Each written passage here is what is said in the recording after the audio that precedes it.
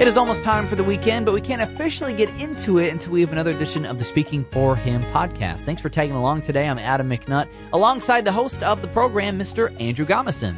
Hello, Adam, and we have another one of our character quality focus episodes for you. Today we are talking about forgiveness, and I don't have the song for you today, but I did want to give a shout out to Matthew West. I'd like to say that he's a friend of the show, but I've actually never met him.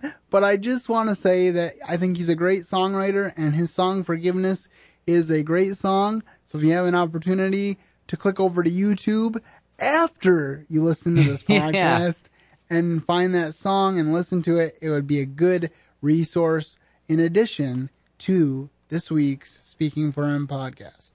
All right, with that being said, let's go to Adam for our quote of the day. Mr. Quote himself here. C.S. Lewis says, "To be a Christian means to forgive the inexcusable because God has forgiven the inexcusable in you." And I think, Adam, one of the reasons I brought this quote up is I think that's one of the keys to remember.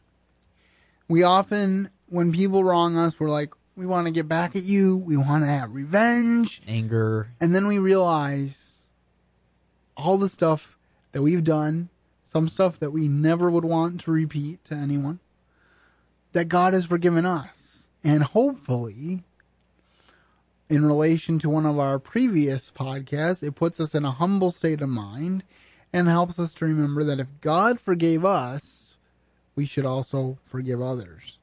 And this is another one of those podcasts that was requested by a listener for our perspective. More importantly, God's perspective on the issue of forgiveness. So as we dig in here, I hope that you will have some gems that you can think about and study yourself. I would like to say this, I probably don't say this enough on the podcast, that what I have to say is not very important. But what God has to say is very important. And as we put together these Speaking for Him podcasts, we endeavor to do the best we can to share with you what God would have us say. And to make it beneficial to you, to bring you not to see us better, but to see Jesus Christ more clearly. Mm-hmm. All right. Well, the first point that I want to bring out for this one is it's a blessing to be forgiven. Adam, could you read Psalm 86:5? Absolutely. Or actually, I got that wrong, so we'll just back up. And you can leave this in because I am not perfect. And I want this show to reflect that I am not perfect, but that just like you, I am a Christian on the journey trying to get things right. So the verse that we're actually going to start out with is Psalm 32, 1 and 2. Okay, it says here, "Blessed is he whose transgression is forgiven, whose sin is covered. Blessed is the man unto whom the Lord imputeth not iniquity, and in whose spirit there is no guile." Psalm 32, 1 verses 2 there. Okay, and this first verse I really like because he's basically saying that every man, with the exception of Jesus Christ, is imperfect. But if we ask for forgiveness, we can be blessed because we can be forgiven, our sin can be covered, and God does not hold our iniquities against us. If we have been redeemed by the blood of Jesus Christ, He takes them away. The New Testament understanding of this verse is found in 2 Corinthians 5:21, which says, "He who knew no sin became sin for us, that we might be made the righteousness of God in Him." And I am so thankful for that. And then another verse along these same lines is Psalm 86:5, where it says, "For thou, Lord, art good and ready to forgive, and plenteous in mercy unto all them that call upon thee." God does not reject anyone. He stands ready to forgive us, and He wants us to live with that knowledge and to seek His forgiveness so that we can live in complete fellowship with Him. Adam, do you have any thoughts on this first point? That I'm very thankful that God will cover all multitude of sins, of shortcomings, and He calls all of us to that. There's nobody that is left out or is not good enough to be brought to God for the first time or back. We're all at the same playing field. It's not like somebody has done something horribly worse than this person or this person. Sin is sin. So we've all been in that same playing field, so be reminded to look at each other equally and know that God can cover all sins and forgive all people, all things, is encouraging. It's like, yes, thankful, extremely thankful for that. Absolutely. And then the outgrowth, as we talk about, it's a blessing for us to be forgiven, and kind of another part of C.S. Lewis's quote up there is that God wants us to forgive others. And Adam, I would like you to read this passage. It's kind of a lengthy passage, but it's from Matthew 18:22 to 35. Okay. And listen and pay attention. I think this has a lot to say to us. Then came Peter to him and said, Lord, how oft shall my brother sin against me, and I forgive him? Till 7 times? Jesus saith unto him, I say not unto thee until 7 times, but until 70 times 7. Therefore is the kingdom of heaven likened unto a certain king, which would take account of his servants. And when he had begun to reckon, one was brought unto him, which owed him 10,000 talents. Beforasmuch he had not to pay, his Lord commanded him to be sold, and his wife and children, and all that he had, and payment to be made. The servant therefore fell down and worshipped him, saying, Lord, have patience with me, I will pay thee all. Then the Lord of that servant was moved with compassion, and loosed him, and forgave him the debt. But the same servant went out and found one of his fellow servants, which owed him 100 pence, and he laid hands on him, and took him by the throat, saying, Pay me that thou owest. And his fellow servants fell down at his feet, and besought him, saying, Have patience with me, I will pay thee all. And he would not, but went and cast him into prison, till he should pay the debt. So when his fellow servants saw what was done, they were very sorry, and came and told unto their Lord all that was done. Then his Lord, after that he had called him, said unto him, O thou wicked servant, I forgive thee all that debt, because thou desirest me. Shouldest not thou also have had compassion on thy fellow servant, even as I had pity on thee? And his Lord was wroth, and delivered him to the tormentors, till he should pay all that was due unto him. So likewise shall my heavenly Father do also unto you, if ye from your hearts forgive not every one his brother their trespasses. It's Matthew 18, verses 22 through 35. And for the most part, we know that Jesus Christ's forgiveness is unconditional. Mm-hmm. He doesn't require certain works of us. He doesn't make us clean ourselves up before we come to him. He does the cleaning after we come to him. But this is a very clear indication where he's saying, if you want to be forgiven, you need to forgive others. And I think it's very convicting because, as I said in the open, we can be very humble when it comes to our own sin and, going before God and saying, I'm not worthy to go before you, but thank you for forgiving me. Thank you for letting me start over. And then our brother or our coworker or our friend does something against us, and we tend to lash out, and we justify our anger. We say, well, they did this to me, and I shouldn't have to put up with that. And we get very self-justifying. But Jesus is saying here, if you don't forgive them, then I am not going to forgive you. And that's very convicting. And then also another aspect of this is Peter says, how many times should I forgive my brother if he sins against me? And he says here, 70 times 7. And, I heard one preacher say, and I'm not exactly sure about this, that this was actually 70 to the 7th power, which would be, we're not going to do a full math lesson here, but that would be a whole lot more than just 490. But whether it's literally 70 times 7 or 70 to the 7th power or whatever the actual number that Jesus said is, his point is, I don't want you to keep track of it. I want you to forgive and do your best to forget. It's kind of interesting with God that he never forgets a promise that he made to us. It's impossible for him to forget the things that he says to us.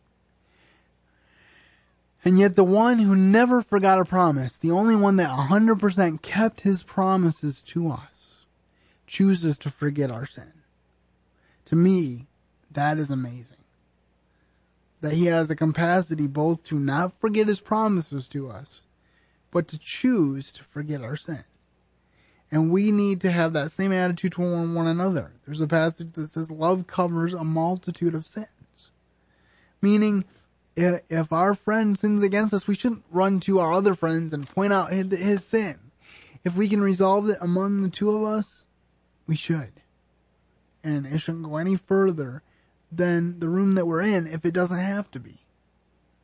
Because if our whole purpose in bringing it further is just to degrade them, we're not having the attitude that God would have us have.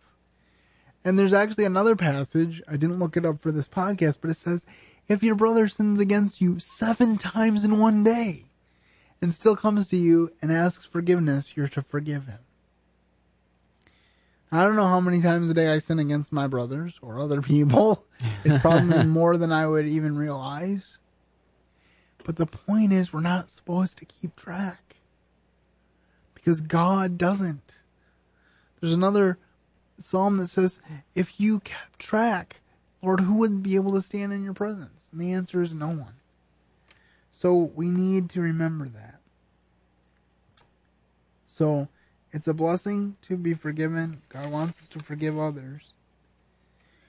And it's, as I said, it's easier to forgive others when we remember what God has done for us through his Son, Jesus Christ. And Adam, could you read that passage there in Ephesians 4:30-32?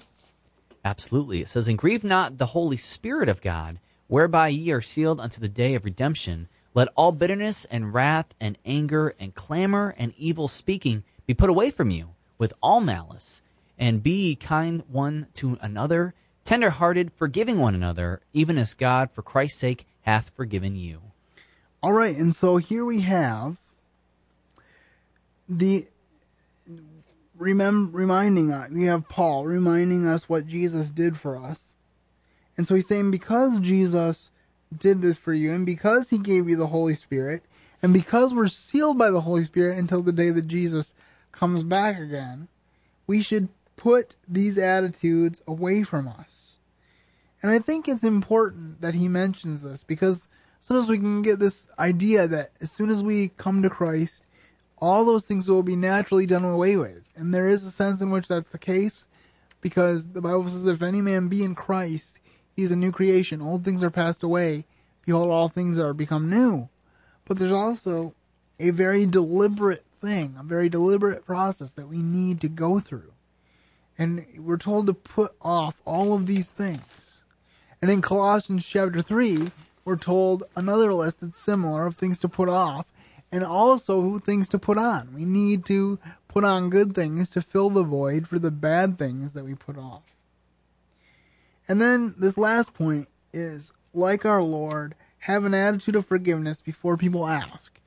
And this was actually, I think, one of the points that the person that asked for this episode to be made asked me about.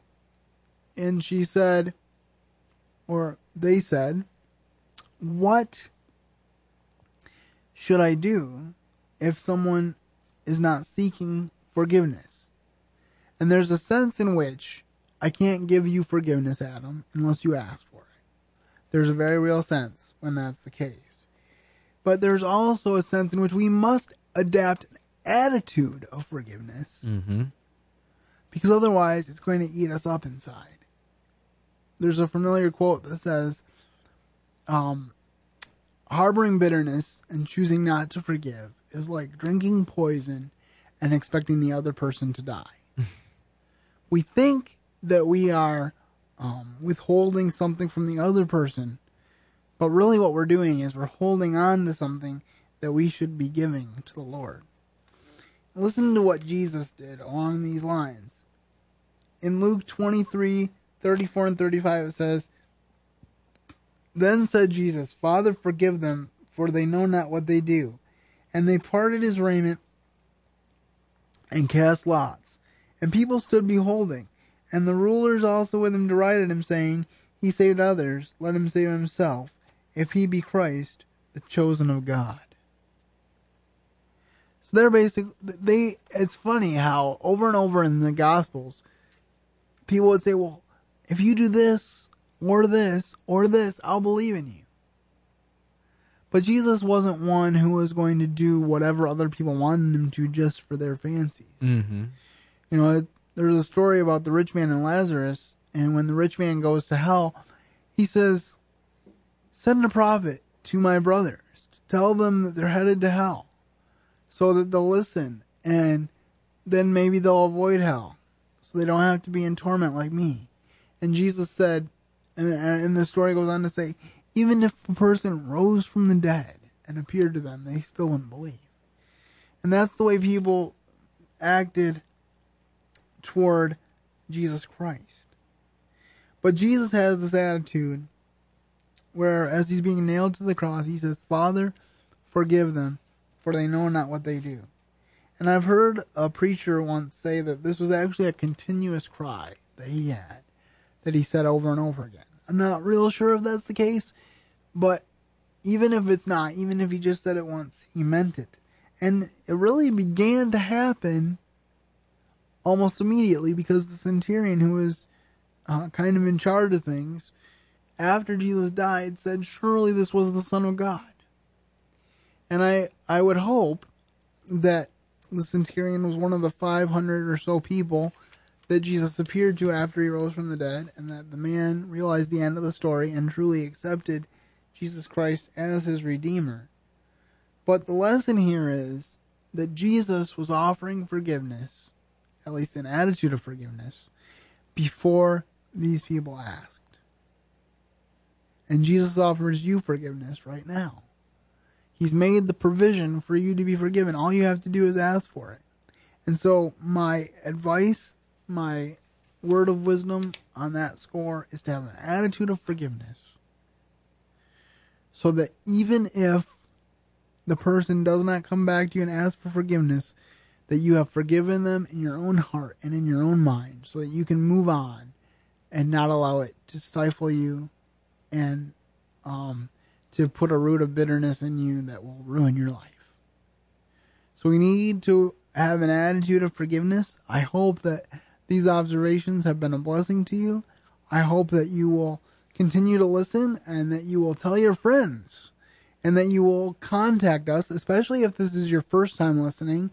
But even if you've been listening for a while, contact us with the contact info that's about to roll, and let us know what you think of the Speaking for Him podcast.